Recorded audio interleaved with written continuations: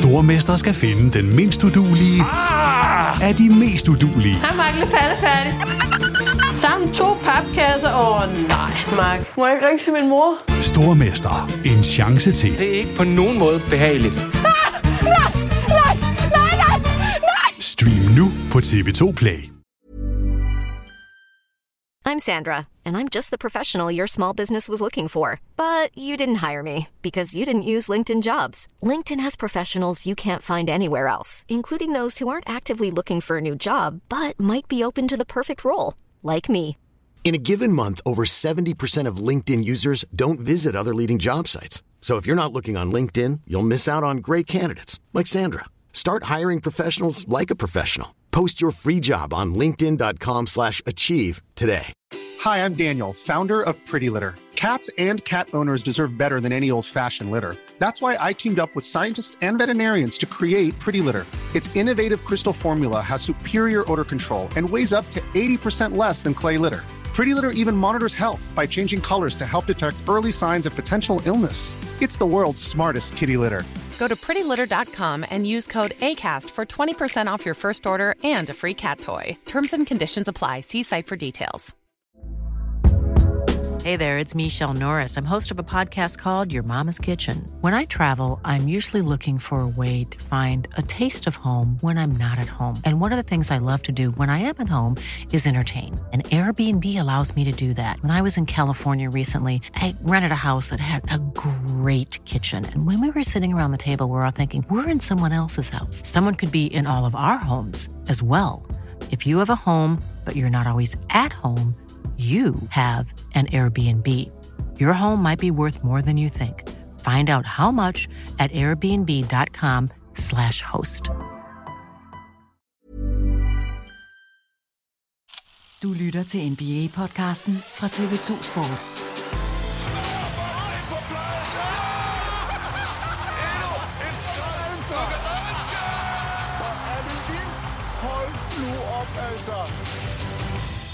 Det er blevet den 11. november 2021, at du har fundet vej til TV2 Sports NBA-podcast, hvor vi skal følge op på de største nyheder fra den seneste uge. Og det har været en lidt ærgerlig uge, rent nyhedsmæssigt. Det har mest været de negative historier, der har præget NBA-ligaen.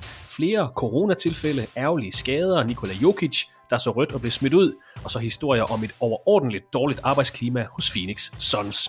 Vi skal forsøge at holde humøret højt her i podcasten, når det nu har været den her trælse uge, som det hedder på jysk. Mit navn er Christoffer Vestrup, og jeg er nok engang joinet af TV2's NBA-ekspert Peter Wang. Det er jeg ikke ærgerlig over. Velkommen til dig, Peter. Tak skal du have, og jeg var lige ved at bryde ind, fordi jeg synes, der er noget af det der, du taler om, som slet ikke er så ærgerligt. Okay. Det er lidt spændt på at høre om. Det er en god start. Men faktisk, hvis vi starter med Nikola Jokic, altså den er faktisk ikke så ærgerlig over, fordi det var jo ikke en her hvem som helst, der fik en på hatten. Altså, den situation, synes jeg, nu har jeg faktisk set den mange gange, fordi jeg synes, den er interessant. Både fordi det er en europæer, og fordi det er en MVP, og fordi det er en af Morris Twins, som er involveret. Altså Markieff Morris laver en overlagt fejl på Nikola Jokic, som er en lille smule over grænsen, men ikke noget sådan vildt voldsomt. Han slår ham ikke i hovedet. Uenig. Okay. Altså, og det er jo derfor, jeg siger, at jeg ikke synes, det er så ærgerligt, fordi jeg har set den igennem, og jeg har været inde på Twitter-spor. Det skal man passe på med, sådan en tråd. Der er altså mange, der er gode og mindre gode kommentarer. Men der var en, som lavede sådan en videodokumentation af, at Markieff Morris ikke alene går lige i ribbenene på Jokic, men altså også rammer ham over knæet. Det har jeg så ikke set. Fair nok. Giver ham, og det, når man ser det, så tænker man, det er faktisk ret voldsomt, det han laver. Og så er det jo lige ned i den her take-foul-debat også. Så du ser altså en spiller, nu er det så i dette tilfælde, en kæmpe stor MVP, der hænger på midten af banen i et skud, altså har blottet ribbenene på højre side, og Markieff Morris, han får ham altså godt og grundigt med en albue ind i ribbenene, og med et knæ, sådan på lårknæ-regionen. Så det ser sådan rimelig vildt ud, og så, han ved jo udmærket godt, at det her er en take-foul, altså en euro-foul, jeg ved ikke, hvad vi skal kalde dem, men som er over grænsen. Og han vender sig om med det samme, og lister væk som sådan en, der skete nok ikke noget. Og så heldigvis er jeg lige ved at sige, at det gider Jokic bare ikke finde sig i. Og han knaller ham ned, og det er jo ikke alle spillere, der jeg synes fortjener sådan en behandling, men lige præcis Markieff Morris har lavet så mange af sådan nogle ting i sin karriere, at det er godt nok, at der er en eller anden, der stiller ham til regnskab. Okay, fair nok, sådan kan man godt lidt. Og så var jeg inde og læse artikler om Markieff Morris i den her tråd, og der var en, der linkede til, da han var i college i Kansas, hvordan han ligger inden fra sit dorm room og skyder ud af vinduet med sådan en softgun. Og altså, han er jo bamlende. Sådan en skal en gang imellem sættes på plads. Og så skal man bare vide, at du skal ikke fuck rundt med en Jokic. Eller hans brødre. Det er netop det, der er det. Fordi det er jo, altså tråden, den var jo guddommelig. Fordi så kom der jo alle mulige historier om brødrene, og blandt andet en fra Jokic selv, hvor han siger, jamen altså, jeg er jo ikke bange for noget som helst. Altså, jo, min bror, har I set min bror? Og det, så han er selv lidt bange for ham. Og det kommer så af den gang, han var barn, hvor de havde holdt hans arme, og der var en, der havde kastet knive efter hovedet på ham. Det er serbisk tafat, åbenbart. Ja, det foregår lidt vildere dernede på Balkan. Ja, men altså, og et af de billeder, der også florerer, det er jo, hvor man ser sådan fra tilskuerpladserne, hvor de filmer ned mod banen, hvor man ser 2 af de der brødre stå, og den ene, han er et ordentligt lokum. De er kæmpestore. Og han har de her tatoveringer, og ser bare farlig ud. Så de der Morris-brødre der, ja, nu kommer vi. Ej, ved du hvad, I bliver krøllet, hvis I nærmer jer. Altså, der er ikke noget at gøre der. Så jeg synes faktisk, det var på sin plads, at Markieff Morris, han fik en på hovedet. Jeg synes, det var på sin plads, at der kommer, altså nu fik han 1 spilledags karantæne, Jokic. Jeg er glad for, at det ikke blev mere. Selvfølgelig må man ikke gøre sådan noget. Det er jo et farligt spil, og grunden til, at jeg kan sidde og et eller andet sted bifalde det en lille smule, det er jo fordi, der er ikke sket noget med Morris. Altså, han er blevet forskrækket, han har slået sig, men han er fin nok igen. Altså, han er ikke skadet. Så jeg synes faktisk, det er okay. Og faktisk så har jeg det også lidt Sarver-sagen. Ja, den vender vi tilbage til, Peter. Nu skal du ikke gå alt for meget. Vi vender tilbage til slutningen af podcasten. Den tror jeg ikke, du skal spinde så meget positivt på lige nu. Men lad os se på det senere. Det er ikke kun skidt, det der er sket der. Men det er meget fint, vi følger skabelon, Peter, at jeg starter negativt, som jeg gør, og så spinder du det lige positivt. Det er godt at høre. Jamen altså, jeg har i hvert fald noget positivt at sige om den sag, når vi når dertil. Det er yin og yang, det er sådan, vi er, Peter. Det er fint. Og Jokic, 1 spilledags karantæne, jeg synes, det er på sin plads, men en lille smule ros får han altså også herfra. Vi er lidt over 3 uger inde i NBA-sæsonen 21-22, hvor hvert af de 30 hold i NBA har spillet mellem 10 og 13 grundspilskampe. Måske er det fint nok lige at starte med at kigge på stillingen her den 11. november, inden vi drukner i nyheder fra den seneste uge. I Eastern Conference der er der 2 hold, der deler førstepladsen, Chicago Bulls og Washington Wizards, der begge er 8 og 3. Cleveland Cavaliers har vundet 5 kampe i træk, og havde faktisk spillet sig op på 5. pladsen, inden de så tabte her i nat, men en flot 6. plads i Eastern Conference. Normalt så spørger jeg jo dig, Peter, hvad der lige sådan springer i øjnene. Jeg tillader mig lige at træde ind og sige, at de 2 første ting, mine øjne fanger i Eastern Conference, det er selvfølgelig Wizards på 1. pladsen, den vender jeg tilbage til lige om lidt, og så er det Atlanta Hawks, der efter 12 kampe er helt nede på 12. pladsen i Eastern Conference. Altså 4 sejre i 8 kampe, og nederlag i deres seneste 5 opgør. Det har været et svært program på det seneste. De har mødt Nets, Phoenix Suns, Golden State Warriors og så 2 kampe mod Utah Jazz. Er det et udtryk for et styrkeforhold mellem Hawks og så de her tophold, eller er det bare lidt startproblemer hos sidste sæsons Eastern Conference Finals deltagere? Jeg tror, det er lidt af begge dele. Altså, det er jo lidt den der historie om et hold, som overpræsterer i en sæson, og så skal de ud året efter og et eller andet sted leve op til den måde, de sluttede på. Ja. Og det er svært. Altså, fordi i min verden, så skulle de aldrig have slået Philadelphia 76ers sidste år. Og der gik historien jo mere på, at det var, hvad der skete med Ben Simmons, og ikke så meget på, at Atlanta Hawks var gode. Det var mere det kollaps, som Philadelphia kom med. Og der er jeg altså stadigvæk. Så jeg tror ikke, at Atlanta er helt lige så gode, som vi måske havde regnet med, men så har programmet altså også været hårdt. Altså, svært program, en lille smule tømmermænd på en flot sæson sidste år. De her nye regelændringer, det rammer nogle spillere mere end andre, og en af dem, der bliver taget ud af det er altså Trae Young. Han har haft det svært. Det har ikke været, altså det er lidt ligesom James Harden. Det er svært at få, altså lige finde rytmen, når man er vant til at få de der 5, 6, 7, 8 ekstra straffekast per kamp. Der skal han producere på en anden måde. Men ja, den springer virkelig også i øjnene for mig, at vi er under stregen, der har vi Boston Celtics og Atlanta Hawks. Begge hold, altså uden for play-in-kampene lige nu. Ja. Det er overraskende. Og så helt op i toppen, Wizards, 3 sejre træk, de får virkelig de bedste udgaver af Montrezl Harrell og Kyle Kuzma lige for tiden. Både du og Thomas Bilde skød dem til en 12. plads, hvor Atlanta Hawks altså ligger lige nu. I skød dem på en 12. plads før sæsonen, og de er altså stadigvæk uden Thomas Bryant, Rui Hachimura, 2 faste startere. Det er stadigvæk tidligt i sæsonen, det ved jeg godt, Peter, men synes du, Wizards ligner mere et top 8-hold, end det du lige havde forestillet dig. Jamen, jeg har da skudt forkert før. Du skal da ikke komme her og sige, at jeg aldrig har skudt forkert, for det har jeg da. Jeg siger ikke, de ender nummer 1 i Eastern Conference, men de kan godt holde kadencen der. De har vist rigtig godt spil her i starten af sæsonen. Men jeg er så glad på Washingtons vegne. Jeg synes, det er så fedt. Og jeg vil ønske, at jeg havde troet lidt mere på mig selv. Altså, fordi jeg synes, når man kigger spiller for spiller, så har man noget godt, og så har man en superstjerne i Bradley Beal. Så lige nu føler jeg mig fuldstændig komplet idiotisk at have tænkt dem ned som nummer 12. Altså, at jeg ikke havde dem inde i play-in-kampene, sådan, det virker jo helt tåbeligt. Men, når det så er sagt, nu sad jeg og så Wizards afslutning mod Cleveland, og altså, Cleveland har den kamp. Så kommer Kyle Kuzma ind og sætter 2 drømmetræer, og det er det, de vinder på. Cleveland skulle have vundet den kamp i nat. Altså, det var dem, der havde styr på det. Og havde de vundet den, så havde de været på 8-4, og Washington havde været på 7-4. Så det havde... Det er stadig enkelte kampe, der lige ændrer det. Ja, det er en enkelt kamp, der skiller sådan... top fra bund, er jeg lige ved at sige, men det er overraskende. Men Washingtons tror jeg mere på er ægte. Altså, det her hold det er gode spillere. De har mange gode spillere til rådighed. Og når der er gode guards, og det synes jeg, man har nu med Bradley Beal og Spencer Dinwiddie, så er der altså noget at komme efter. Så Atlanta, de skal nok røre på sig, de skal nok komme højere op, men jeg er lidt luren med, jeg tror, jeg havde dem som nummer 3 eller 4, da vi lavede vores prediction. Den kunne jeg godt tænke mig, og måske rykke en lille smule ned, fordi det ser ikke super skarpt ud. Der er masser af grundspil tilbage. Rolig nu. Ja. Og, altså Milwaukee Bucks ligger nummer 8, den tror jeg heller ikke, vi skal være så nervøse for på deres vegne. Ja, Milwaukee Bucks 8. plads, 6-6, men her har coronavirus ramt Chris Middleton, og så har de altså der har været skader hos både Brook Lopez og Jrue Holiday. Efter en flot start på sæsonen, der må man også sige, at Charlotte Hornets er kølet noget af på det seneste 5 nederlag i træk, inden de så vandt over Memphis Grizzlies her i nat. Er der andet, der lige springer i øjnene i Eastern Conference, Peter, eller er det et hold, du har holdt lidt ekstra øje med i den seneste uge? Nej, jeg holdt jo i hvert fald lige øje med Detroit, når de skulle spille mod Houston, fordi der havde vi jo den her drømme-matchup mellem vores første valg og vores andet valg, og Morten Stig Jensen og jeg, vi har jo en kamp om, hvem der bliver Rookie of the Year. Det bliver ikke en af de to, det kan jeg da allerede fortælle dig nu. Så der er vi begge to tabere. Men heldigvis, så statistisk, så var Jalen Green langt bedre end Cade Cunningham. Langt. Altså scorede vist lige 3 point mere, og havde en enkelt rebound mere. Så han var langt bedre, så jeg synes jo, jeg ser rigtig godt ud der. Nej. Jeg ville ønske, at jeg aldrig havde taget Jalen Green som Rookie of the Year. Okay.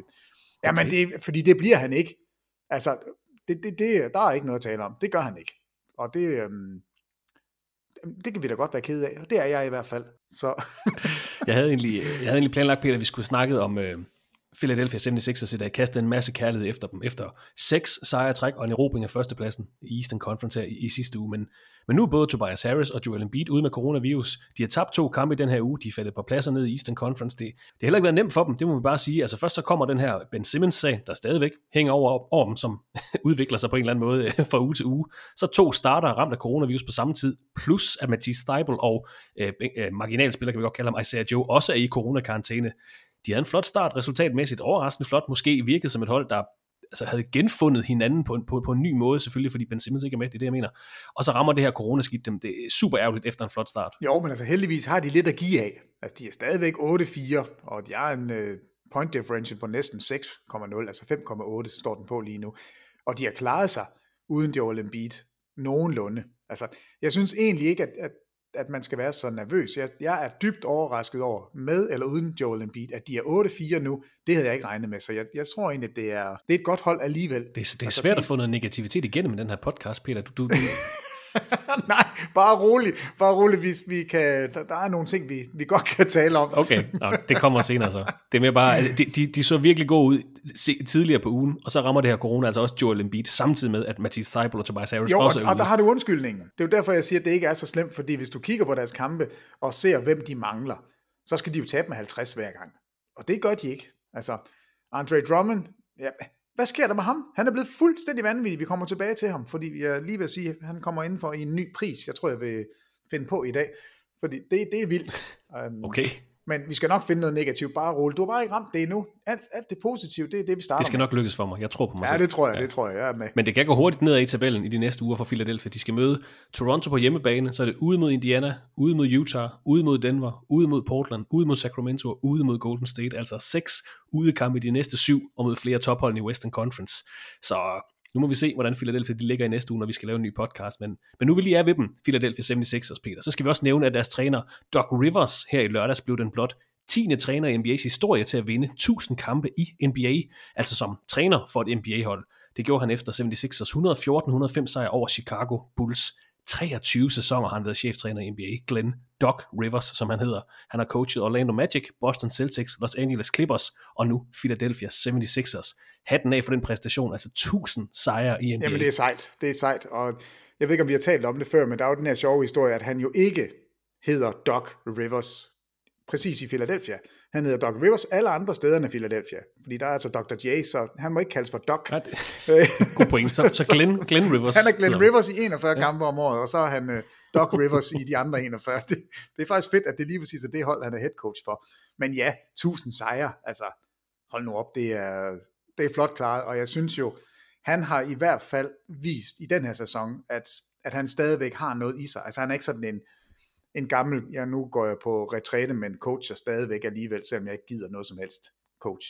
Altså jeg synes faktisk, han har leveret noget i år. Han er bestemt levende på sidelinjen, og jeg synes, han har fået fat i noget. Altså han skal jo være den spiller, han har sagt, den person, som holder holdet kørende, imens de har alt det her udenomsballade. Ja. Og han har jo enorm erfaring. Altså det var ham, der var head coach for Clippers, da de også var i problemer med Donald Sterling. Ja. Der var det jo også Doc Rivers, der var frontmanden. Selvom du havde Chris Paul, selvom du havde store personligheder, store navne, så var det Doc Rivers, der var frontman. Og det synes jeg også, han er nu. Og det klæder ham godt. Han er jo vanvittigt karismatisk, og han er dygtig. Han er mega dygtig, så jeg kan godt lide, at det går ham godt. Altså på den måde, at de vinder kampe, og at Philadelphia altså at de holder sig kørende, så længe det er cirkus kører ved siden af, og så længe corona prøver at fælde dem, og så længe Embiid ikke er med, så er det flot at være, hvor de er. 1708 kampe har han coachet i NBA, altså 1000 sejre, en win-loss percentage på 58,5, har naturligvis vundet et mesterskab som træner tilbage i 2008 med Boston Celtics, og er blevet kåret som Coach of the Year en enkelt gang tilbage i år 2000, det var da han var hos Orlando Magic. En ting er sejrene, Peter, men bare det at kunne arbejde 23 år som træner i NBA, det er en præstation i sig selv, når man tænker på den store udskiftning, der jo normalt er på de her 30 trænerposter i ligaen. Så igen, hatten af for Doc Rivers. Vi kan godt fejre ham lidt for Glenn Rivers i Philadelphia. Nå, Glenn Rivers, undskyld. Ja. Det er kun Pat Riley, Bill Fitch, Dick Motta, Larry Brown, Jerry Sloan, Greg Popovich, George Karl, Don Nelson og Lenny Wilkins, der har coachet flere sæsoner end 60-årige Doc Rivers. Og vi går ud fra, Peter, der stadigvæk er flere gode år tilbage i Glenn Rivers. Altså, han ligner ikke en, der er på vej ud. Altså, overhovedet. Han virker som om, han er dybt dedikeret og gerne vil det her, det er fedt. Og han har altså hentet sejr nummer 1000 i karrieren som den blot 10. træner nogensinde. Listen over flest sejre til en NBA-træner, den toppes af Don Nelson, der har 1335 sejre på CV'et. Og så holder vi jo også øje med, om Greg Popovich kan hente yderligere 22 sejre, fordi så tager han nemlig førstepladsen på den her liste. Vi springer over i Western Conference, hvor Golden State Warriors fortsætter de gode takter. De topper nemlig ligaens vestlige halvdel 10-1 efter nattens sejr over Minnesota Timberwolves. De topper faktisk også NBA med den bedste record. Og som Karl Anthony Towns sagde forleden, vi skal have stoppet den her losing streak, for inden vi får set os om, så har vi tabt 10, 15, 20 kampe i træk. De er der ikke helt endnu, Timberwolves, men 6 nederlag i træk er det jo, så de nærmer sig, Peter. Nu får du lov til at føre ordet, Peter. Hvad springer mest i øjnene herover i Western Conference? Jamen, det var en af de ting, den her losing streak. Altså han nævnte det jo faktisk 18 kampe, det var det han sagde, at man kunne lynhurtigt have tabt 18, og det holder vi altså øje med. Tænk sig en gang, hvis det er der svimmel, det kunne være sjovt. Nej, det er selvfølgelig ikke sjovt, men det der springer i øjnene, for mig der er det New Orleans Pelicans. Nej, hvor er de ringe, og nu er det ikke kun på banen, altså nu er det også head coach, der er begyndt at blive sur. De fik 5 tekniske fejl i nat, og de er pivringe, og jeg tænker bare, okay, hvad var det, I gjorde i sommer? I ville gerne gøre Zion Williamson glad. Okay, så trader vi den spiller, som Zion Williamson bedst kan lide at spille sammen med, den der faktisk passer rigtig godt sammen med Zion Williamson. Ham trader vi da. Lonzo Ball, ham trader vi til Chicago. Det her, det er da en god idé at smide ham væk. og så få en Devontae Graham ind i stedet for, som ikke har vist sig at være specielt prangende. Det i sig selv er jo fuldstændig idioti. Hvorfor er Lonzo Ball ikke hos New Orleans Pelicans? Kan du fortælle mig det? Hvorfor er Jrue Holiday? Jamen nu tager vi bare fra sidste år. Hvad var det, der var grunden til, at man ikke ville beholde Lonzo Ball? Var han ikke restricted free agent? Og så gav Chicago men de kunne, din sign and trade. Nu sagde jeg et trade, det er nok bedre at sige en sign and trade på den måde. Men de kunne have valgt at sige, nej, vi betaler dig og beholder dig. Ja, altså den diskussion er mere relevant end der. Hvorfor beholdt de ikke Lonzo Ball, der er jo så ud til at passe rigtig godt ind ved siden af? Ja, altså det fatter jeg simpelthen ikke. Jeg fattede det ikke dengang, og jeg kan huske, at jeg sagde også til dig, at det var jeg kårede Pelicans til at have haft den dårligste sommer af alle, og det holder jeg ved. Altså det her, det er one way to disaster. Altså den her sæson, jeg lige vil sige, den er jo allerede slut. De når ikke med, de kommer ikke med i play-in-kampe, de når ikke noget som helst. Tykke, med al kærlighed, men også med en lille smule frygt. Tykke Zion Williamson kommer vel tilbage på et tidspunkt, og kommer til at kvapse rundt, og så er man jo bare mega bange for, at han skal brække både knæ og ankler og det hele. Altså, Brandon Ingram er ude lige nu, det er den eneste sådan mikroskopiske undskyldning, de har for noget som helst, men de er 1-11. De har tabt 8 kampe i streg. Prøv at tænke på at være Willie Green, der får sit første cheftrænerjob i NBA. Jamen kan du ikke huske, vi talte om det, Willie Green, held og lykke, tror jeg, vi sagde. Og det var også ham, der kaldte holdet ud nu, og sagde, det er ikke bare fordi, vi taber kampe, det er den indstilling, vi kommer ind med. Og da han bunder de der 5 tekniske, de fik, altså folk, de løber rundt og bjeffer af hinanden, der er ikke nogen som helst, der tror på noget. Altså det er efter 12 kampe spillet i en sæson. Man har en point differential på minus 11,4, så det er ikke sådan, at man taber med et enkelt, og så er man lidt uheldig, lidt som Indiana, synes jeg er et af de hold, hvor man tænker, det kunne godt være gået lidt bedre. Her, de bliver smadret, og de smadrer sig selv. De spiller ring, og det er en ynk at se. De har ikke vundet en kamp på hjemmebane endnu. De er 0-5 på hjemmebane. Jamen, hvor ring er det? Men også i en sæson, hvor det på papiret, og det var det alle sagde, okay, vi har 2 stensikre bundhold, Thunder og Rockets. Så sagde Pelicans, vi har 3 stensikre bundhold, og lige nu har vi kun 1, og det er dem. Her vil vi være med. Ja. Men modsat Eastern Conference, Peter, vi har vel egentlig fået etableret vores bundfemmer i Western Conference, altså Pelicans, Rockets, Spurs, Timberwolves og Thunder. Vi regner vel ikke med, at der er nogle af de 5 hold, der sådan kan blande sig blandt de andre 10? Nej, altså det eneste hold, jeg tænker der godt kunne rykke, det var Minnesota. Altså, okay. jeg synes, de har bedre spillere end 3 og 7. Og har også set godt ud i momenter. Ja, altså de har været virkelig svingende. Altså, de startede ud og var 3-1, og så var alle jo glade, og så siger Karl Anthony Towns, så nu skal vi passe på, men kan jo tabe 18 i streg. Ja, det er rigtigt. I er en tredjedel af vejen. Det kan godt være, at det lykkes, ja. Men de har for mange gode spillere til at blive ved med at måle sig med Houston og Pelicans og Thunder. Anthony Edwards havde career high i nat. Var det 48 point, han scorede? 48 havde han så. Og han smiler jo hele tiden, og det er jo faktisk lidt et problem, at de taber kamper. Det er som om, han er ligeglad. Se mig, jeg æder med god. Jeg laver dunk her, jeg skyder 3'er, der er 48 point, jeg er rigtig skrab. Altså det her hold skal være bedre end 3 og 7. Men jeg kan ikke forestille mig, at vi ser hverken Thunder, Rockets eller Pelicans lave noget som helst for at komme op i top 10. Jeg er i tvivl med San Antonio, og det er, altså de overrasker jo gang på gang. Så spiller de pivringe, og så kommer de tilbage, som de gjorde i nat, og scorer 135 point, eller hvor meget det er. Altså, og smider kampe til Thunder, gjorde de sidste weekend. Ja. Nu jeg ved godt, vi ikke skal tale om Sacramento. 136 scorede San Antonio. Altså der er mange sjove spillere på døgn, så de skal nok vinde kampe, og jeg tror, du har ret, at Popovich, han vil gå efter den her. Altså, han vil gerne slutte som nummer 1. Det er der ikke i tvivl om. Så er det 22 sejre, de mangler mere? 22, så har han førstepladsen. Ja. Og det tror jeg da godt, han ved. Det kan godt være, han siger, det er jeg ingen anelse om, og jeg er da ligeglad med det. Selvfølgelig ved du det, Popovich. Drik en flaske rødvin, og så 22 kampe mere. Eller 22 sejre, undskyld. Men jeg synes, du har ret, at man har nok fået fordelingen der af top 10 og bund 5. Vi er ikke helt færdige med Western Conference, men for at blive det, så er vi nok nødt til at gå over i vores nyhedsafdeling. Den seneste uge har budt på en række skader til NBA-profiler, og vi starter altså lige i Eastern Conference, hvor Colin Sexton har beskadiget sin menisken i knæet. Det skete her i søndags, hvor Cavaliers besejrede New York Knicks. Det er uvist, hvor længe Cavaliers-skarten er ude, men man siger, at hvis man kan undgå operation, så hedder det 6-8 uger. Hvis han skal operere, så kan det hedde 3-6 måneder. Og hvis der er nogen af jer, der lytter med, ved mere om det her, så må I endelig skrive til os og rette os, fordi det er Der er ingen af os to, der er læger, Peter, men alligevel. Men et aktuelt eksempel kan være James Wiseman fra Golden State Warriors, der blev opereret tilbage i april, og er stadigvæk ikke tilbage. Han er på vej tilbage, men altså en ærgerlig skade til Colin Sexton hos Cleveland Cavaliers. Ja, er det nu så ærgerligt? Det var godt at se Rubio i gang igen.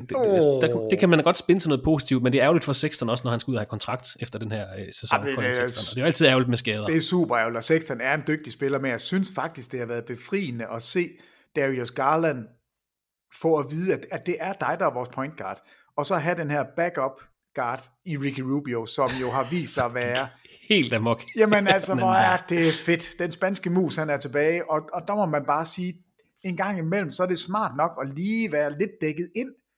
Altså, og jeg kan ikke forstå, at, nu skifter jeg lidt emne, men Goran Dragic, der løber rundt i Toronto, uden at løbe rundt i Toronto. Altså, hvorfor er det, man ikke finder ham på et hold, hvor han kunne være en Ricky Rubio-type? Ja.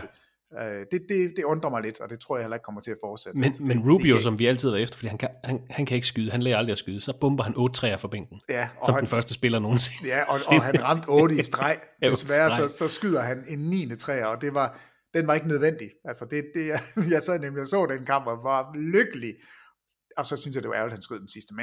Men fred være med det, men Cleveland Cavaliers, jeg tror faktisk, det kan være sådan en lille, jeg ved ikke, om det er en gave, men i hvert fald, så giver det en indikation på, hvad er Darius Garland for en guard? Kan han styre det? Og det ser det altså ud til.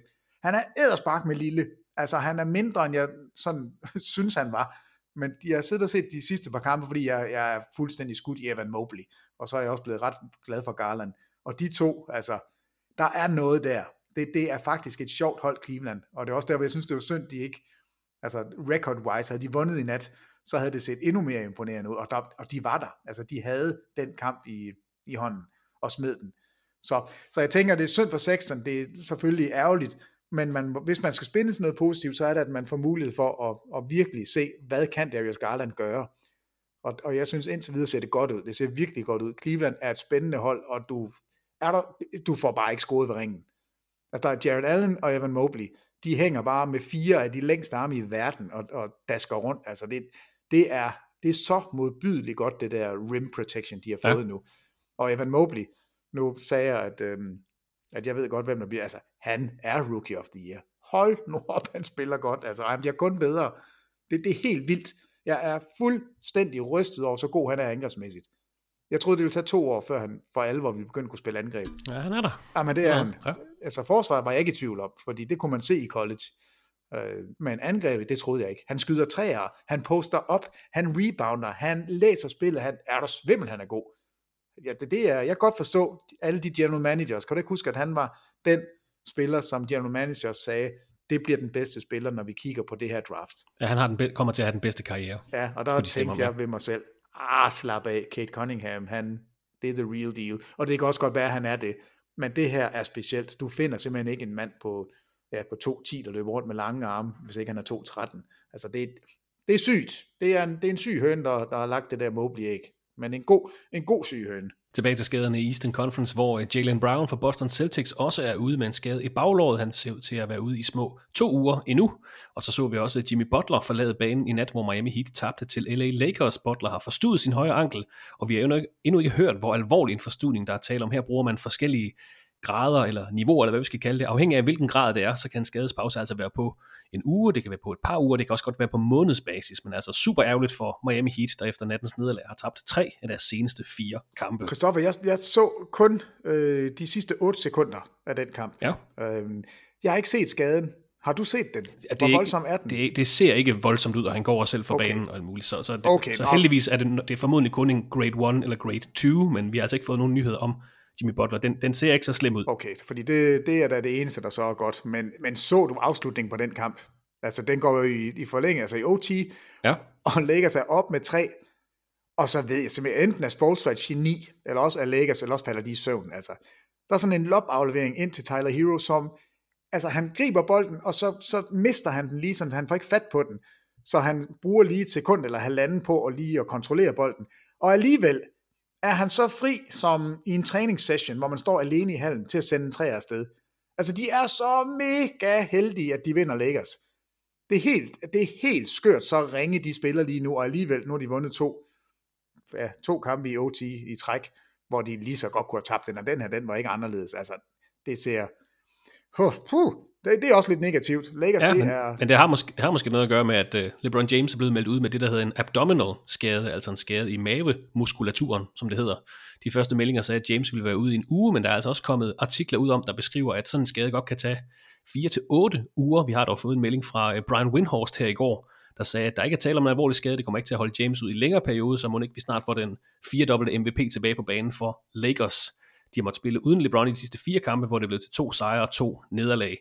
Og lige for at slå en krølle på det, Peter, de vandt i nat efter overtid mod Miami. De er 7-5 indtil videre, indtager 7. pladsen i Western Conference. Men 5 af deres første 7 kampe har været mod bundhold i Western Conference, som vi lige fik etableret lige før. Altså 2 gange mod Thunder, 2 gange mod Rockets, 1 gang mod Spurs. Vi nærmer os den første måned af den her sæson. Hvordan synes du, at Lakers oplevelsen har været indtil videre? Jeg synes, den har været fornøjelig, fordi det er så vanvittigt. Og hvad du ikke lige nævner, 9 af deres 12 kampe har været på hjemmebane. Ja, okay. Altså, altså, de smider 2 kampe til Oklahoma City Thunder. Det i sig selv er jo en præstation. Det skulle man jo ikke kunne. Og det er jo, altså, you live and you die with Westbrook. Altså, nej, hvor er det pinagtigt. Hvis man holder af ham, og det gør jeg virkelig. Jeg holder virkelig meget med Westbrook, men nej, hvor er han dog forfærdelig at se spille. så det har været en meget, meget blandet oplevelse. Ja. Fordi jeg sidder jo et eller andet sted, jeg er ikke Lakers-fan, det har aldrig rigtig været, og det er heller ikke nu, men jeg holder med Westbrook, fordi jeg synes også, det er lidt synd for ham. Men han er svær at holde af, og det er et svært hold at rigtig finde ud af. Og det her eksperiment med at sige, vi vil ikke have hvad hedder Bradley Beal? Nej, Buddy Hield. Vi vil ikke have Buddy Hield, fordi vi vil hellere have en Westbrook, som skal kunne bære vores hold, når LeBron sidder ude, eller når han er helt skadet og helt ude af kampene, altså væk fra banen. Det har bare vist sig at være helt skørt. Men jeg tror stadigvæk på, at det her er det, der kan gøre, at de kan vinde et mesterskab, fordi man har en mulighed for noget, som man ikke vil have med Buddy Hield. Altså Westbrook kan stadigvæk være fuldstændig umulig at spille imod. Lige nu er det bare så svingende og så mærkeligt, det vi ser, at det er en oplevelse. Det er en stor, stor oplevelse. Men det tager mig så tilbage til en anden spiller, som jeg ikke forstår spiller på et andet hold. Altså, hvad laver Alex Caruso i Chicago? Han spiller godt. Kan du forklare mig det? Han spiller vanvittigt godt. Men kan du forklare mig, hvorfor han ikke er hos Lakers? Nej, det kan jeg ikke. Altså, nej, men det kan jeg så godt. Det er, fordi de er nogle nærerøve. Og er de i en position, hvor de burde være nære i? Nej, jeres franchise er vurderet til $4 milliarder. I går ud og betaler for Westbrook, I betaler for Anthony Davis, I betaler for LeBron James, I får en masse minimumkontrakter. Det eneste, I skal sørge for, det er at holde på de spillere, som I har under kontrakt, som ikke skal have $1 milliard, men de skal dog have noget. De tilbyder Caruso 2 år, 15 millioner. Så går Caruso ud til Chicago og siger, hvad tilbyder I? Nå, vi tilbyder 4 år, 47 millioner. Så går Caruso tilbage til Lakers og siger, det får jeg hos Chicago. Vil I matche det? Eller jeg vil faktisk godt komme tilbage for lidt mindre. Så siger de nej. Og nu løber han rundt og dominerer i Eastern Conference for førerholdet i Eastern Conference Chicago Bulls.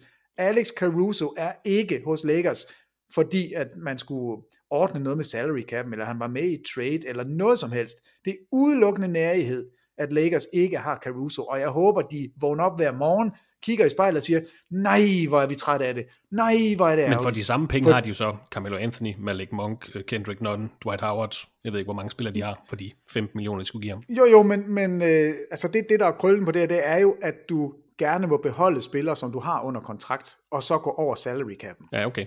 Så der var ikke nogen grund til, at de skulle af med Caruso, andet end at de ikke ville betale pengene. Det er ikke sådan, at man har Caruso, og så må man ikke have nogen af de andre. Dem kunne man stadigvæk have signet. Så du kan sådan set bare tage en eller anden spiller fra Lakers mandskab og sige, plof, væk med dig. Caruso, du er ind i stedet for. Men nej, det vil vi ikke betale for. Det er det, jeg ikke forstår. Det er den økonomiske del. Det her, det er ikke et lille marked. Det er det største marked i NBA. Det er den rigeste klub i NBA, hvis man, nu ved jeg ikke med New York Knicks, den er lidt svær, fordi deres franchise bliver vurderet højere, men det skal jeg ikke gå ind i. Det ved jeg faktisk ikke, hvorfor. Men det er ikke, fordi de mangler penge, Christoffer Westrup. Det er det simpelthen ikke. Så hvorfor er det, man dummer sig så meget, og ikke beholder Caruso? Det har det ikke noget at gøre med Westbrook trade. Det har ikke noget at gøre med nogle af de andre spillere. Det har noget at gøre med, at man ikke beholder en spiller, man har under kontrakt, fordi de må vurdere, det er ikke det værd. Altså, jeg synes, Caruso er sådan et stilstudie i en spiller, som overpræsterer og bare bliver ved. Jeg er blevet sådan ret stor fan af ham, kan jeg mærke, fordi jeg synes, det er imponerende. Altså, han kommer ind i ligaen som undrafted. Han er 27 år nu. Han spiller G-League for Thunder i 16-17, den første sæson, fordi han ikke rigtig kan bide sig fast. Så kommer han til Lakers fra 17 til 21, vinder et mesterskab og er sidste år en af de bedste forsvarsspillere på guardpositionen. Og så laver Lakers det her nummer. Altså, jeg er glad for, at han er væk, fordi han har fortjent bedre, end at løbe rundt der, når de ikke vil have ham. Men jeg forstår det bare ikke. Jeg synes, det er så underligt. Og det er noget af det, der kan komme tilbage og bide Lakers på et tidspunkt, fordi det er lige præcis sådan en spillertype. En trepointsskytte, der gider dække op, som også kan kreere noget med bolden, og det kan Caruso. Så jeg er sådan lidt, jeg er lidt rystet over, at Lakers kan være så dumme. Men fordi det er de 17 dobbelte mestre, og fordi det er den her metropol Los Angeles, så er der naturligvis et konstant fokus på Lakers-holdet. På TV2 Sport, der har vi jo et stort panel af eksperter, analytikere, filosofer, proktologer, der hver uge skal finde en kandidat til vores Theo Maledon Award. En pris, der er opkaldt efter den spiller, der i sidste sæson havde den laveste plus-minus i NBA, og som hver uge gives til en undervældende præstation i ligaen. Og når vi nu lige er i englenes by, Peter, ugens Theo Maledon Award går til Russell Westbrook fra Los Angeles Lakers. Det er fedt, han får en pris, juhu! Ja, lad os lige sætte den op for jer her. Det er lørdag aften. Lakers er på besøg hos Portland Trail Blazers. LeBron James er blevet skadet, han er ikke med. Anthony Davis må udgå fra kampen med en mavevirus. Det vil vi ikke gøre nar af. Det kan være ret alvorligt og ganske ubehageligt. Det er slet ikke det. Det er nu op til Russell Westbrook. Det er ham, der skal gå forrest, hvis Lakers skal vinde det her opgør. Kom nu, Westbrook. Vis os, at du er en vindende spiller. 1 for 13 for gulvet.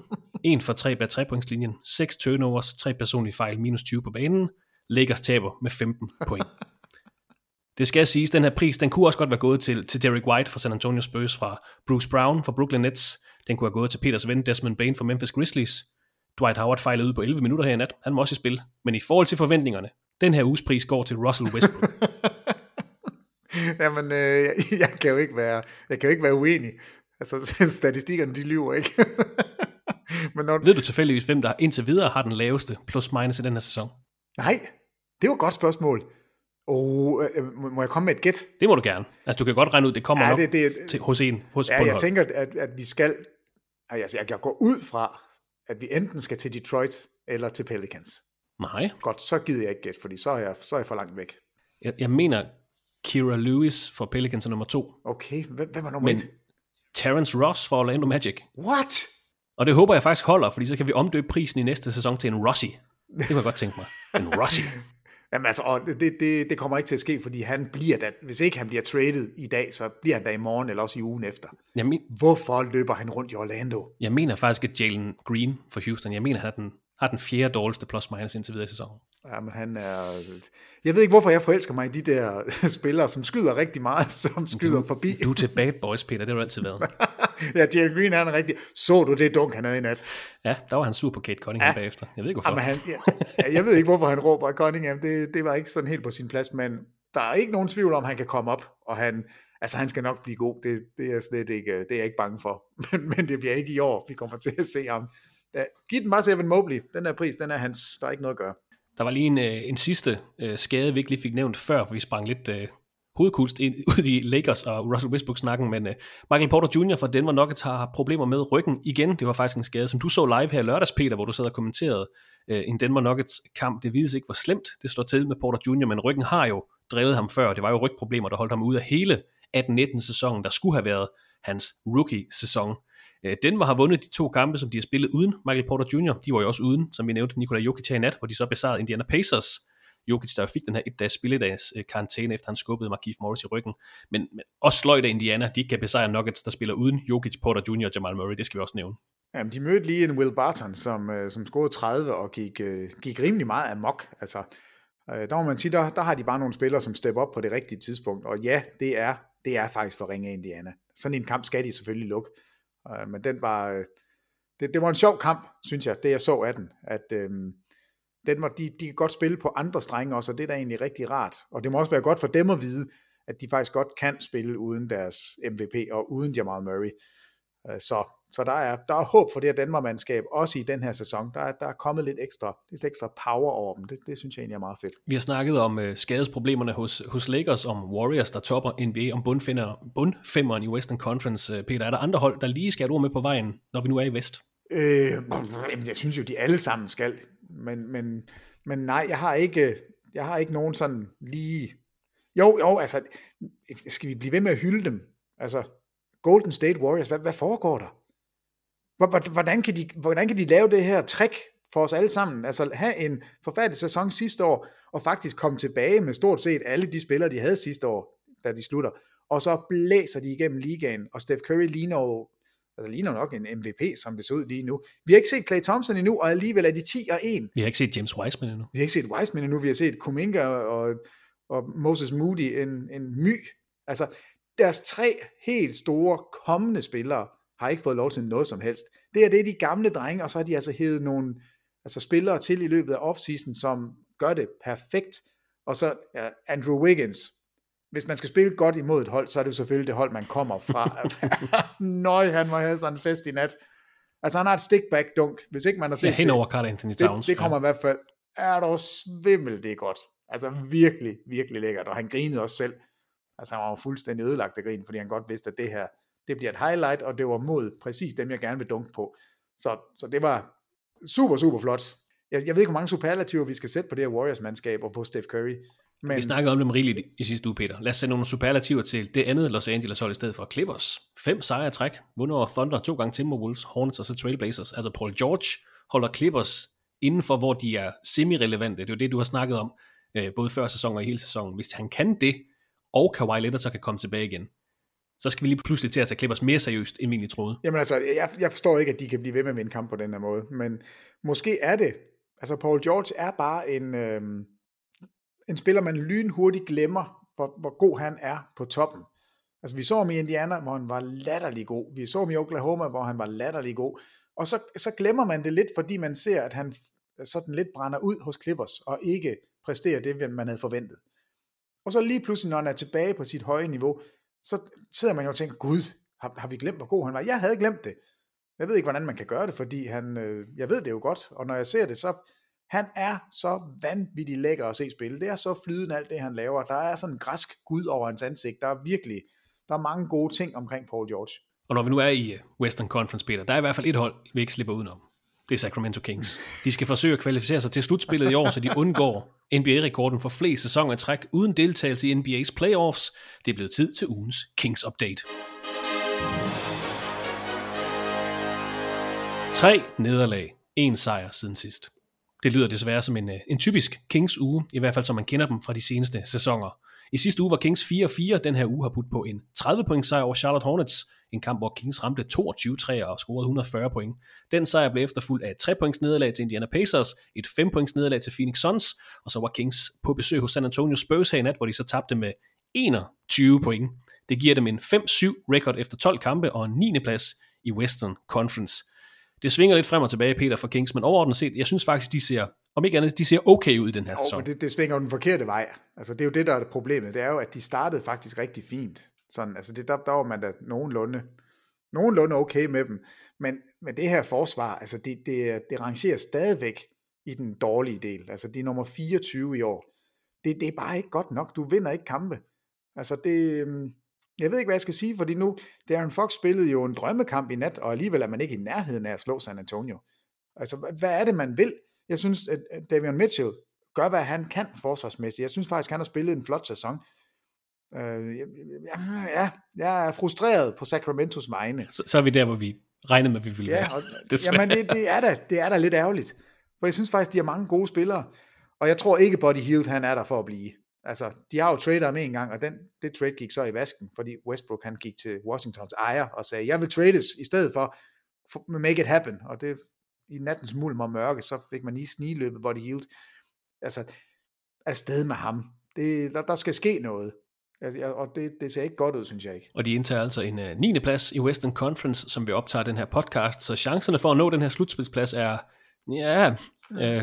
vi har også fået nyheden om, at Marvin Bagley efter sigende nægtede at gå på banen, da han blev bedt om det af cheftræner Luke Walton her i mandags, hvor Kings havde besøg af Phoenix Suns.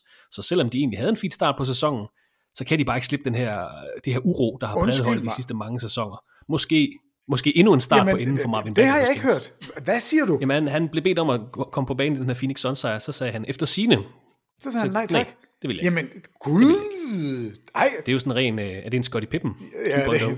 Nej, skal vi ikke også snakke lidt om ham, Scottie Pippen? Det går heller ikke særlig godt med ham. Han skal nok ikke skrive bøger, og han skal nok ikke... Nej, det gider vi ikke. Det er en anden podcast. Men det der Marvin Bagley, fordi den har vi ikke rigtig diskuteret. Det er jo en surrealistisk, underlig situation, som Sacramento har bragt sig selv i med ham. Ja. Altså, han begyndte jo, synes jeg, sidste år, og begyndte at vise en lille smule. Han havde i hvert fald nogle kampe, hvor der skete lidt. Og så går man på sommerferie og tænker, okay, næste sæson, nu vi har draft pick, og vi trader måske Buddy Hield, og nu skal alt blive godt. Og så kommer man jo ud, nærmest inden, jeg tror faktisk det er inden sæsonen går i gang, hvor det så bliver meldt ud, at Marvin Bagley er ikke længere en del af vores fremtidige planer. Jamen hvad fanden er det for en udmelding at lave for en ung spiller, man har taget højt i draften? Altså før Luka Doncic vælger man at tage Marvin Bagley. Før Trae Young også. Ja. Før Trae Young. Og så melder man det her ud. Hvorfor gør man det? Hvorfor melder man det ud offentligt? Hvorfor ved jeg, at de har sagt det? Det kan da godt være, at de har sagt det internt. Det kan da godt være, at de er enige om, vi tror ikke på Marvin Bagley. Men for det første ødelægger du da fuldstændig den spillers trade-værdi. For det andet så rager du uklar med spilleren selv. For det tredje er det da... Nej, for det 1000... Jeg ved ikke, hvad er den gode grund til, at man melder det ud? Altså, der er mange ting i NBA, jeg ikke forstår, men den forstår jeg overhovedet ikke. Det synes jeg... Synes du ikke, det er mærkeligt? Jo, det er vildt underligt. Det er vildt men det er så også underligt, at han har spillet en enkelt kamp i år, Marvin Bagley, men at han så siger nej. Jamen, det er også derfor, jeg lige stoppede i min... det havde jeg ikke lige... Det var gået under min radar, at han havde sagt nej. Men vi har jo solgt ham et par gange fra Kings, så det er derfor, jeg siger, måske endnu en start på enden for Marvin Bagley hos Kings. Kan du ikke godt forstå, så han er ved at være sur? Jo. Altså, sidste sæson, nu tager jeg lige en stats her. 21 år gammel, spiller 43 kampe, snitter 14 point, 7 rebounds. Det er da ikke fuldstændig forfærdeligt. Altså, skyder 34% på træerne. Hvorfor er det, at man ikke giver ham en chance? Jeg fatter det simpelthen ikke. Han er 2 meter 11 eller sender ham væk for noget, man så kan bruge. Et eller andet. Jeg kan godt forstå, vi skal ikke give ham en max-kontrakt. Nej, det ved jeg godt. Og vi ved godt, var det ikke hans forældre, der skændes med Darren Fox forældre? Jo, hans far er heller ikke tilfreds over situationen. De er sure alle sammen. Og det er jo fint nok, men her er der en ung spiller, som i momenter viser noget godt, var på all-rookie-holdet, og så slagter man ham før den her sæson. Jamen, jeg forstår det simpelthen ikke. Det er hans sidste sæson på rookie-kontrakten. Og nu snitter han 2 point. Han har spillet 1 kamp, 10 minutter. Bye, Bagley. Altså, det er virkelig underligt. Virkelig underligt. De kan ikke rigtig slippe væk fra, hvem de er, Sacramento Kings, desværre. Men vi holder altså stadigvæk øje med dem. Til den bitre ende, Sacramento Kings. De er altså 5-7 lige nu. De næste kampe for Kings er ude mod Oklahoma City, ude mod Detroit og ude mod Minnesota Timberwolves. Der skal nogle sejre på tavlen. Nej, det skal der. Midt i alle de her ærgerlige nyheder og den her lidt sløje uge for Sacramento Kings, vi har også nogle lyspunkter, Peter. Fordi i den seneste uge, der har vi fået flere comebacks i verdens bedste basketballliga. I søndags, der fik vi Pascal Siakam i kamp for Toronto Raptors for første gang i sæsonen, efter han havde misset de første 10 kampe, efter han er blevet opereret i skulderen. Samme aften gjorde Serge Ibaka comeback for Los Angeles Clippers. Ikke en super god debut, men han er trods alt tilbage for Clippers. Han missede holdets første 8 kampe, efter han var blevet opereret i ryggen her i offseason. Og her i nat, der spillede Dillon Brooks sin første kamp for Memphis Grizzlies i den her sæson, leverede 20 point fra bænken, rigtig fin sæsondebut for Brooks, efter han missede holdets første 10 kampe, efter han brækkede hånden i sidste sæson. Så det er ikke kun skader, nye coronatilfælde, Peter, vi har også fået spillere tilbage på banen. Spændende at se, hvad Siakam, Ibaka og Brooks kan tilføre Raptors, Clippers og Grizzlies. Men endnu mere spændende synes jeg faktisk, det er, hvem Peter Wang har vurderet skal vinde prisen som denne uges Real MVP. Fordi det er fint nok, at Steph Curry han brillerer for Warriors, der er 10. Det er super. Det er også fint nok, at Durant spiller godt, at Jimmy Butler starter som lyn og torden, at Rudy Gobert rebounder som galt. Det er fint nok. Jeg tvivler på, det er nok til at komme i kridthuset hos Peter Wang. Peter. Kridthuset? Jo. Okay, fair nok. Det kan man godt komme, men man får ikke prisen. Nej. Men hvem skal have prisen som ugens Real MVP? Jamen altså, det er jo faktisk lidt ærgerligt, fordi der er faktisk 3, som, der er mange, der har udmærket sig, men der var 3, som jeg studsede over, hvor den ene har vi desværre nævnt. Altså, og det er jo selvfølgelig den spanske mus, bitte Ricky Rubio, kommer ind til Madison Square Garden, fordi Madison Square Garden er Madison Square Garden, og tager fuldstændig bagdelen på det her Knicks-mandskab. 37 point, 3 rebounds, 10 assists, 8 for 9 på 3-pointskuden. En spiller, som du tidligere sagde, ikke rigtig kunne skyde, og det er fuldstændig rigtigt. Og ligner jo, altså, han er jo en voksen mand, og har et stort, flot sort skæg og tatoveringer, og han vil så gerne være en bad boy, og han er bare overhovedet ikke spor bad. Han er den spanske mus, og det skal han bare blive ved med at være. Jeg vil ønske, at han købte den lidt mere, og bare var lidt mimi, men det er han ikke. Men 37 point, og så bakker han det op, og spiller en fantastisk kamp igen. Nu vandt Cleveland så ikke. De vandt den her mod New York, de taber så til Washington i nat, og det var ikke, fordi Ricky Rubio ikke var god. Han har vist sig at være fuldstændig unødvendig. Fuldstændig unødvendig. Fuldstændig unødvendig. Nej, altså... jeg elsker det her, Peter. Hvem vinder prisen, så fortæller du, hvem der ikke vinder prisen. Det synes jeg, det er mega fedt. Nej, Rubio, han vinder prisen. Og han har fået prisen. Ja, han får den. Ja. Sorry. Nej, han får den. Jeg tror du var i gang med dit sædvanlige. Her er feltet til prisen. Nej, han får den ikke, og han feltet, får den. Det kommer bagefter. Fordi jeg tænkte, vi er jo nødt til lige at gøre den her. Fordi selvfølgelig er Steph Curry med i feltet. Okay. Når du laver sådan en drømmekamp. 50 point, 10 assists, 7 rebounds, 3 steals, 1 block, plus 31 på 35 minutter.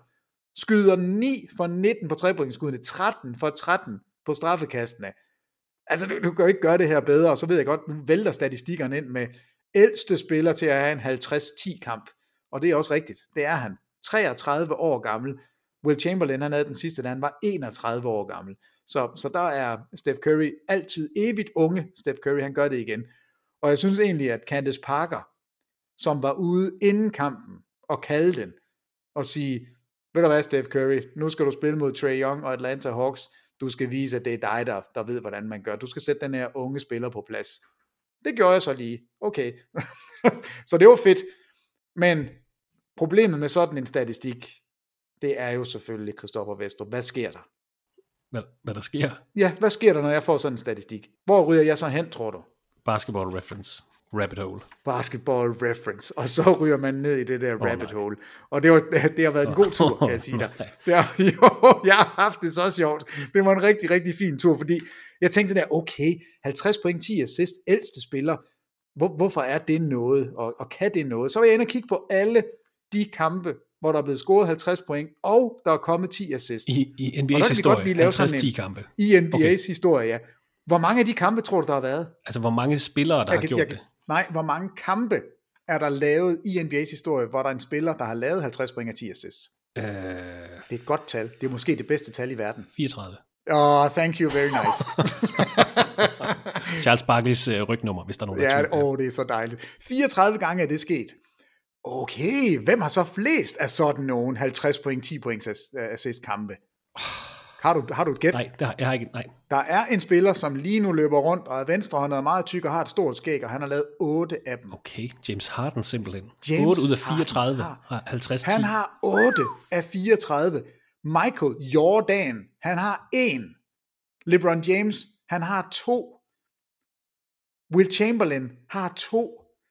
Altså det er fuldstændig vildt, når man ser på de her statistikker, og jeg var rystet. Jeg var simpelthen nødt til at triple-tjekke det for at se, at James Harden, den spiller, der har 8, når alle de andre har 1 og 2, altså de kan jo slet ikke være med. James Harden er tossi. Der er lavet 14 triple-doubles med 50 point. James Harden har 5 af dem. Han har en 60 points triple-double. James Harden er latterlig god. Vi har bare glemt det, fordi han kvapser rundt nu og kan ingenting. Altså, Brooklyn, de vinder kampe. Har du listen med 50-10 kampe foran dig? Nej, men jeg kan da finde den.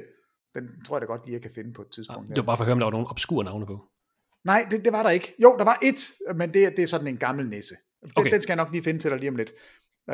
Men det er sjovt at gå ned på de der lister og se, fordi når hver eneste gang man har noget med Will Chamberlain, så er det jo de sygeste statistikker.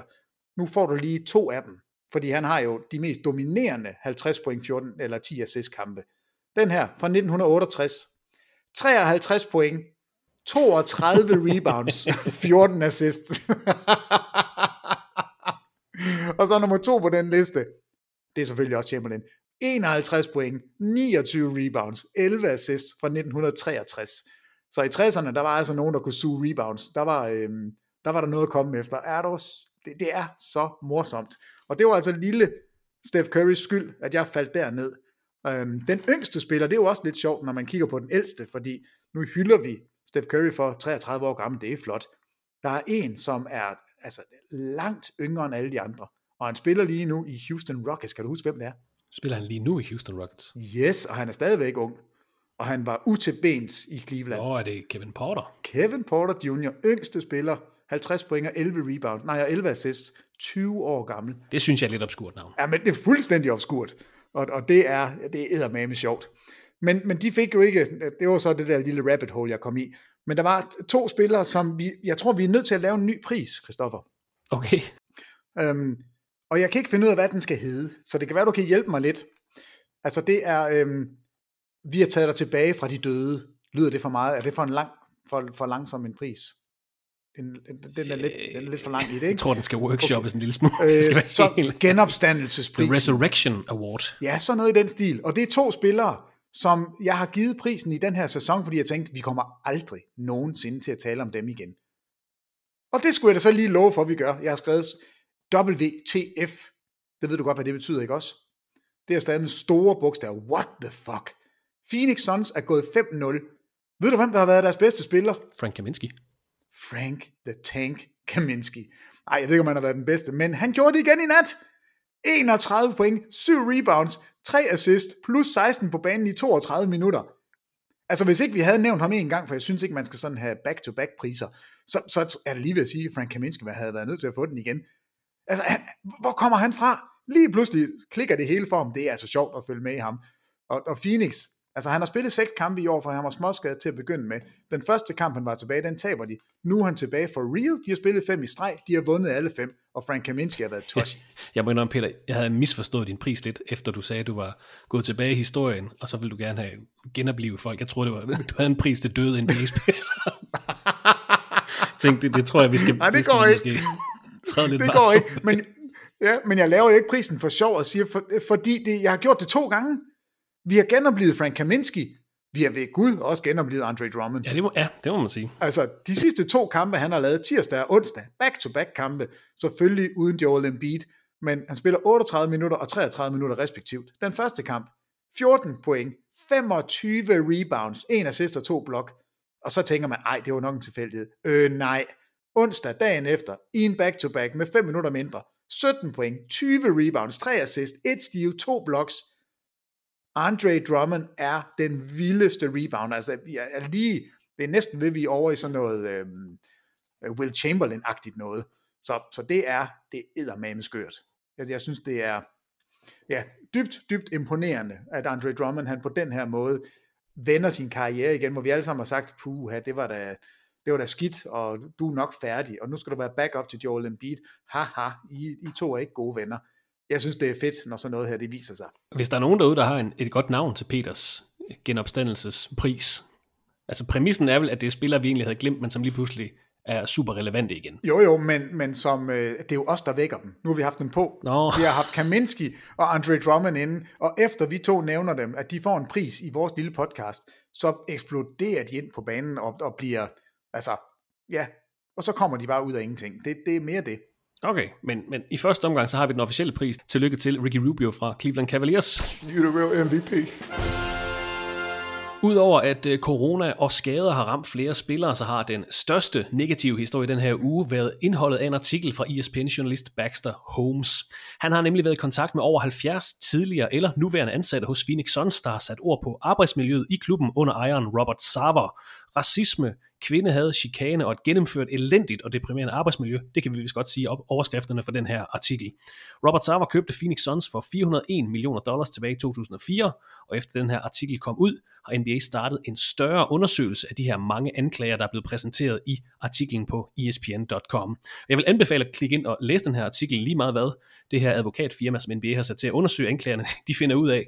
Så tror jeg, det er ret sikkert at konkludere, Peter, at Phoenix Suns, det virker ikke til at have været det fedeste sted at arbejde de sidste 2 årtier. Jamen, det har været et forfærdeligt sted, og det vi har jo altid talt om, at det var et sted, hvor man som spiller i hvert fald ikke skulle regne med at få den store forlængelse på kontrakter, og at han var en nærerøv. Altså Robert Sarver er kendt som en nærerøv i NBA-kredser, har solgt draft picks, fordi han hellere ville have pengene, og ikke forlænget kontrakter. Og der kan man så måske trække en lille streg til historien om DeAndre Ayton, som heller ikke har fået sin max-kontrakt jo. Så kan man diskutere, er han en max-kontrakt værd eller ej, og bla bla bla bla. Altså, den har vi sådan været lidt over.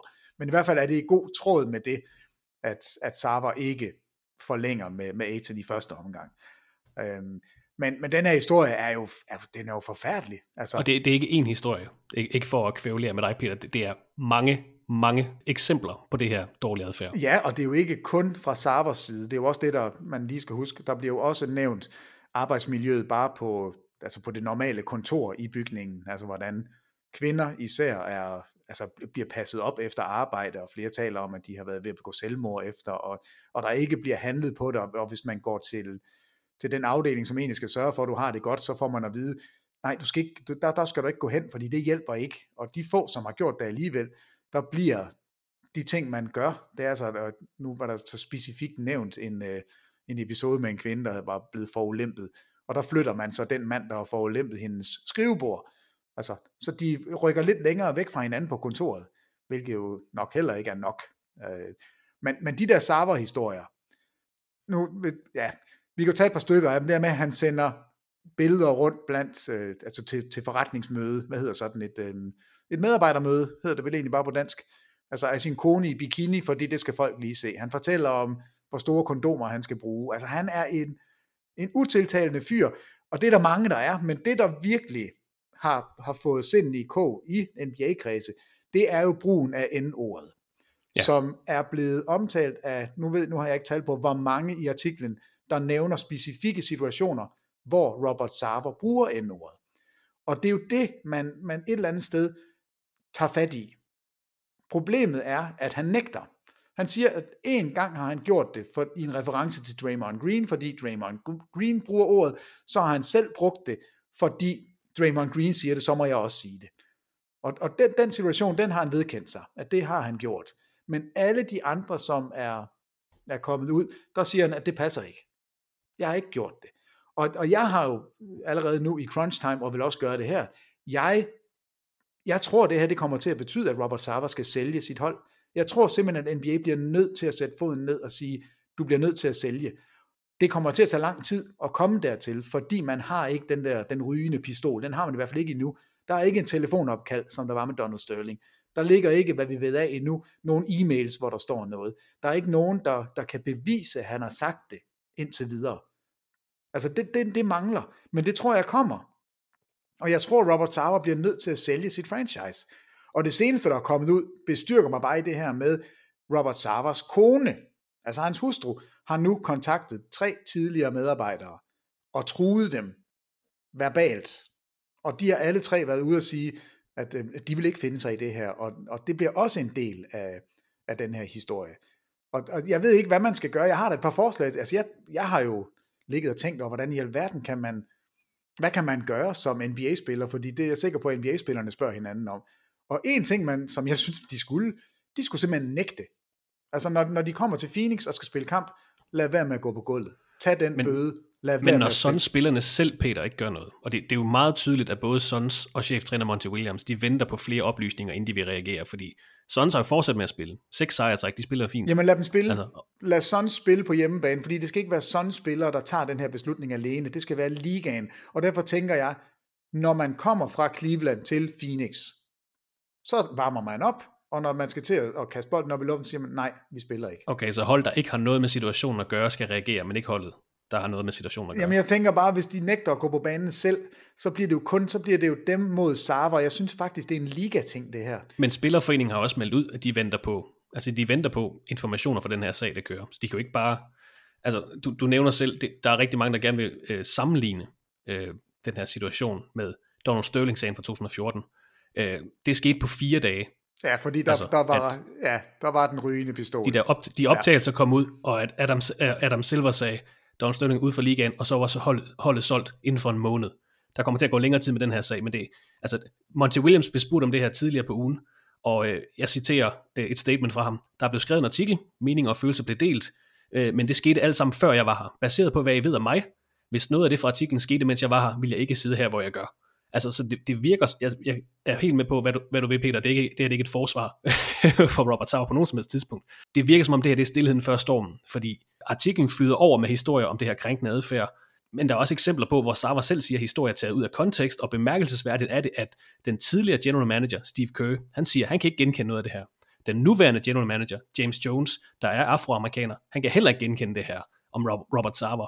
Så det er jo sådan en stillstand, hvor der er blevet kommet en masse beskyldninger, men både spillere hos Suns, cheftræner, Monty Williams, general manager, venter altså på ting, de kan reagere på, fordi ellers ville det også være hvis det nu viser sig, at det ikke er 100% sandt, alt det, der skriver her, det vil være en mærkelig artikel at skrive sig, det vil være selvmord for Baxter Holmes at udgive det, så er det jo en overreaktion, der kommer til at koste det er jo også, meget mere. Jeg kan godt høre, når jeg siger det her, at alle bare skal lade være med at spille mod Phoenix, og du har jo ret, det kan jo også være, at Robert Sarver er uskyldig, og man skal jo ikke dømme folk, før man har beviser, og det er jeg jo helt med på. Jeg er bare så overbevist om, at det er rigtigt. Han har i hvert fald en historik som en upopulær ejer. Det vil være underligt, hvis den her sag kom frem hos, i Miami, Mickey Arison i Miami for eksempel, uden jeg lige kender alle detaljer om ham. Så vil det være chokerende, men lige fordi det er Robert Sarver, som mange fans, både Phoenix Suns og NBA-fans generelt, har været lidt efter, fordi han åbenbart er en meget speciel person, og nær i røv, som du siger, så er det nok nemmere at komme til de konklusioner. Jamen det er det jo, og altså, jeg ved simpelthen ikke, hvad man skal gøre, men det jeg tror kommer til at ske, der er jeg jo helt på linje med dig, og også dem, der udtaler sig fra Phoenix Suns lige nu, at man venter på, hvad der kommer. Jeg tror bare, altså jeg kan ikke forestille mig andet, end at der må komme noget, som er så inkriminerende, at man bliver nødt til at reagere på det. Jeg tror simpelthen ikke på, at Sarver han kommer ud af det her, og beholder sit franchise. Altså jeg tror, han bliver tvunget til at sælge det. Og det er, altså det bliver en lang og lidt svær kamp, og jeg har sådan lidt ondt af Chris Paul. Nu kommer han til at stå der igen. Ja. Og være, var jo Clippers under Donald Sterling-sagen i 2014. Ja. Altså er derimellem. Men puha, altså en af de historier, som også kommer frem, og det er ikke blevet nævnt i podcast og sådan noget, det står i artiklen. Altså, hvor han står ved sådan endnu et medarbejdermøde med 60 ansatte. Så trækker han lige bukserne ned på en 25-årig mand, der står og skal sige noget. Altså, hvor sjovt er det? Og nu kan jeg ikke huske, hvad han hedder, jeg har ikke artiklen foran mig, men han siger selv, at han blev simpelthen så chokeret, han vidste ikke, hvordan han skulle reagere, han ville da ønske, at han havde reageret dengang. Ja. Men det var kommet fuldstændig ud af det blå. Men sådan tror jeg, uden yderligere sammenligning, jeg tror, der er mange, der har, når man bliver konfronteret med så ekstrem opførsel, så panikker man ved simpelthen ikke, hvad man skal gøre ved det. Nej, lige præcis, og det... Ja, men altså, vi følger selvfølgelig den her udvikling, men det er vildt. Altså, det er en vild historie, og jeg ved ikke, altså Baxter Holmes, han må jo have, altså han er selvfølgelig, han lægger ikke, det vil være selvmord, hvis ikke han har noget på den her sag. Altså, og der er så mange involveret, og så mange mennesker, der har noget at sige. Og jeg synes bare, det bestyrker i hvert fald mig i mine tanker omkring det, at Robert Sarvers kone går ud og truer tidligere ansatte, og siger, at I ødelægger vores liv, og tænk lige på, hvis det var jeres børn, der skulle læse det her. Og altså, det er en vild historie, det er en vild historie, men var jeg glad for, at den kommer for dagens lys, fordi det skal jo ikke være sådan. Det skal jo ikke være på nogen arbejdspladser. Og det der magtforhold, som er imellem en ejer og alle de ansatte her, altså det er jo betændt, når han løber rundt og truer med bål og brand hele tiden. Hvis ikke du gør sådan, og han omtaler sine ansatte som kvæg, altså det er hans, det er, I tilhører mig, og altså det er puha, det er ikke særlig god læsning, og Robert Sarver har ikke, det har han aldrig haft, og har bestemt ikke nogen store stjerner hos mig lige nu. Og det skal også understreges, at Peter og jeg, som to hvide, middelklasse, vesteuropæiske mænd, vi har absolut ingen indsigt i, hvordan det må være at blive diskrimineret mod på grund af race eller køn, eller seksuel orientering, eller noget som helst. Derfor er det også tvivlsomt, at vi skal sidde og kloge os på den her sag, Peter, i andre perspektiver end det sportslige, rent ligamæssigt. Det er der, hvor vi trods alt har en lille smule kompetencer, så det er i hvert fald der, vi har vores fokus, så det er ikke for at skøjte over alle de her sager om diskrimination på en arbejdsplads. Men gå ind og læs artiklen, der kan man også læse om, hvordan Earl Watson mistede sit job. Det er lidt mere let læsning i forhold til de andre ting i hvert fald, men en interessant sag, Og i kølvandet på den her artikel, Peter, om Suns ejer Robert Sarver, var der også kommet en undersøgelse i gang internt hos Portland Trailblazers, hvor general manager Neil Olshey skal granskes efter klager om bullying og intimidation, der altså har skabt et rigtig dårligt arbejdsklima hos Trailblazers. Så der er gang i oprydning i baglandet hos flere NBA-klubberne. Det er jo kun godt. Vi skal jo et sted hen, hvor der er plads til alle, og der er lige muligheder, og der er godt arbejdsmiljø, men det rammer også lige midt ind i sådan en jubilæumssæson, og det er ikke fordi, det skal lægge en dæmper på. Selvfølgelig skal der ryddes op i de her sager, men de her historier, eller fokus bliver i hvert fald rettet mod de her negative historier i baglandene hos NBA-klubberne, frem for den fortsatte fejring af ligaen. Men der skal jo ryddes op på et tidspunkt. Det må være det positive spin på den her lidt uhyggelige artikel, der kom ud sidste torsdag. Ja, altså det tænker jeg også. Der er ikke rigtig andet at gøre. Der skal ryddes op. Og der har bare siddet alt for mange, og der er jeg ked af at sige, men det er jo hvide mænd, som sidder med for meget magt, og det stiger dem til hovedet, og de kan slet ikke administrere det. Og tror, fordi de har penge, så kan de tillade sig alt. Og det skal vi bare ikke acceptere. Og det vil man heller ikke i NBA, og man har hele tiden paralleller til NFL, altså fodboldligaen, hvor det er øjensynligt, efter hvad jeg kan læse mig til i hvert fald, er langt værre, og hvor man ikke gør noget som helst. Det er ikke en lige så progressiv liga, som NBA har vist sig at være de sidste 25 år. Det er jo lige præcis derfor, jeg synes, det er så flot, at NBA tager stilling til det her, og så må det gøre så ondt, som det nu gør, og skulle igennem sådan en sag her. Og vi har haft det i Dallas også, hvor den jo også de har jo også været igennem møllen her. Så jeg synes, det er helt på sin plads, og selvfølgelig bliver man nødt til at starte et sted, og det er så lige nu. Ja, det er Phoenix, der bliver rykket rundt nu. Og så snart der kommer nyt i den her sag, så kan det jo så, som Peter han er inde på, så kan det jo få direkte påvirkning på det sportslige, som er det, vi snakker om her i podcasten igen. Vi kan ikke sidde og kloge os på de her diskriminationssager, og på hvad der så går igennem, og hvad det her advokatfirma de finder ud af, men det kan jo så få sportslig relevans. Det kan være, at Monty Williams siger, jeg nægter at træne den her klub, så længe at det under det her ejerskab, NBA-ligaen er nødt til at reagere, de er nødt til at sætte et nyt eksempel for, hvad der er acceptabelt i ligaen, og på det tidspunkt, Peter, der skal vi naturligvis nok følge op på den her sag, men igen, det kan altså godt komme til at tage lidt tid. Jamen det kan det, og det tror jeg også, det gør, fordi det vi i hvert fald har hørt nu, det er jo ikke noget med, at Sarver, han på nogen måde... Han lægger sig ikke bare ned og tager imod, nej. Nej, det gør han ikke, og han er mere, tror jeg, lidt ligesom Sterling, det her, I kan gange med 0, altså jeg skal ikke sælge, det er mig selv, der bestemmer det her, det er en god forretning, jeg elsker mit hold, og jeg ejer det, og det I får mig ikke til at sælge, og det er jo sådan, at hvis man skal have omstødt, altså ellers smide en ud af ligaen, altså du skal sælge, så skal man altså have 3/4 blandt ejerne af stemmerne. Ja, 22 ejere skal sige, ja, du er ude. Og der sidder der sikkert også nogle andre ejere, som har noget historik, som tænker,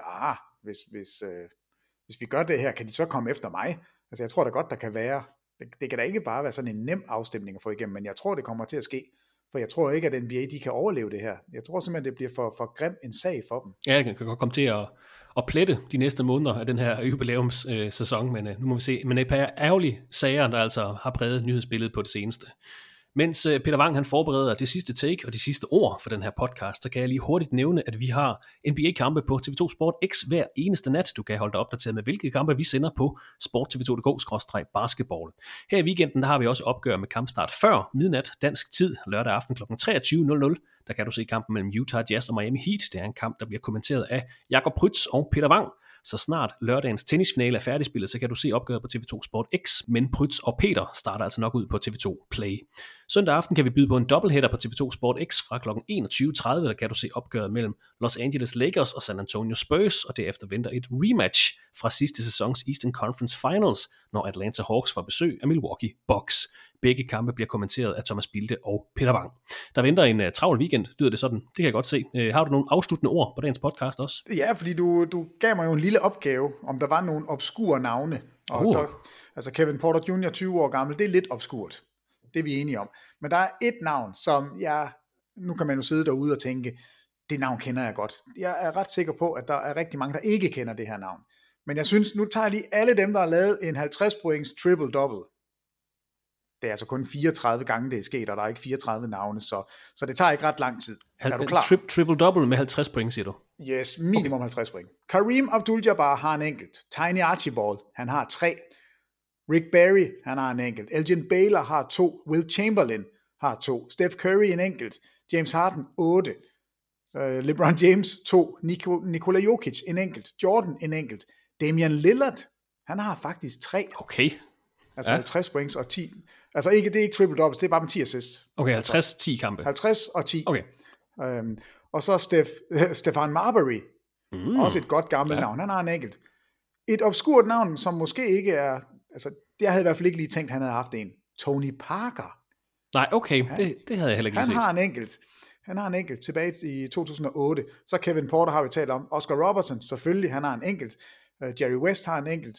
Russell Westbrook har 3. Det er heller ikke så overraskende. Og så er der det sidste navn. 29 år gammel. I 1962 spillede for New York Knicks.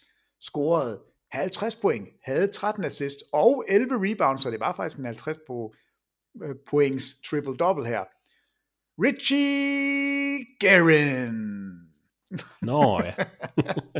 Ja, men så var jeg lige inde og kigge på Richie Guerin her, og han er faktisk Hall of Famer, og han er altså 6 gange All-Star, 3 gange All-NBA, spillet for New York Knicks, 89 år gammel den dag i dag, en 6 fod 4, 1,93, 88 kilo, højrehåndsspiller. Kan godt lange ture på stranden. Og gik jo selvfølgelig på Iona College, snittede i sin karriere 17 point per kamp.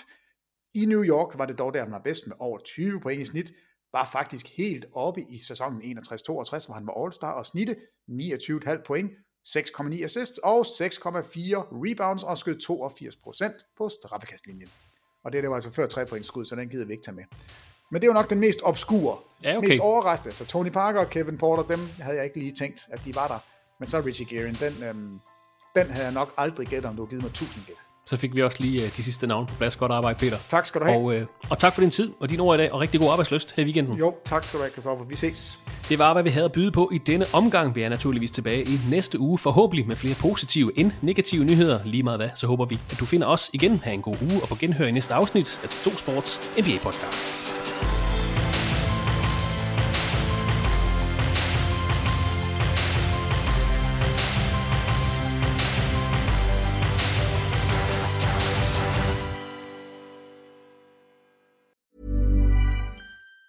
Planning for your next trip? Elevate your travel style with Quince. Quince has all the jet-setting essentials you'll want for your next getaway, like European linen, premium luggage options, buttery soft Italian leather bags, and so much more. And it's all priced at 50 to 80% less than similar brands. Plus, Quince only works with factories that use safe and ethical manufacturing practices. Pack your bags with high-quality essentials you'll be wearing for vacations to come with Quince. Go to quince.com/trip for free shipping and 365-day returns. Hi, I'm Daniel, founder of Pretty Litter. Cats and cat owners deserve better than any old-fashioned litter. That's why I teamed up with scientists and veterinarians to create Pretty Litter. Its innovative crystal formula has superior odor control and weighs up to 80% less than clay litter. Pretty Litter even monitors health by changing colors to help detect early signs of potential illness. It's the world's smartest kitty litter. Go to prettylitter.com and use code ACAST for 20% off your first order and a free cat toy. Terms and conditions apply. See site for details. When it comes to your finances, you think you've done it all. You've saved, you've researched, and you've invested all that you can. Now it's time to take those investments to the next level by using the brand behind every great investor, Yahoo Finance. As America's #1 finance destination, Yahoo Finance has everything you need, whether you're a seasoned trader or just dipping your toes into the market. Join the millions of investors who trust Yahoo Finance to guide them on their financial journey. For comprehensive financial news and analysis, visit yahoofinance.com, the #1 financial destination, yahoofinance.com.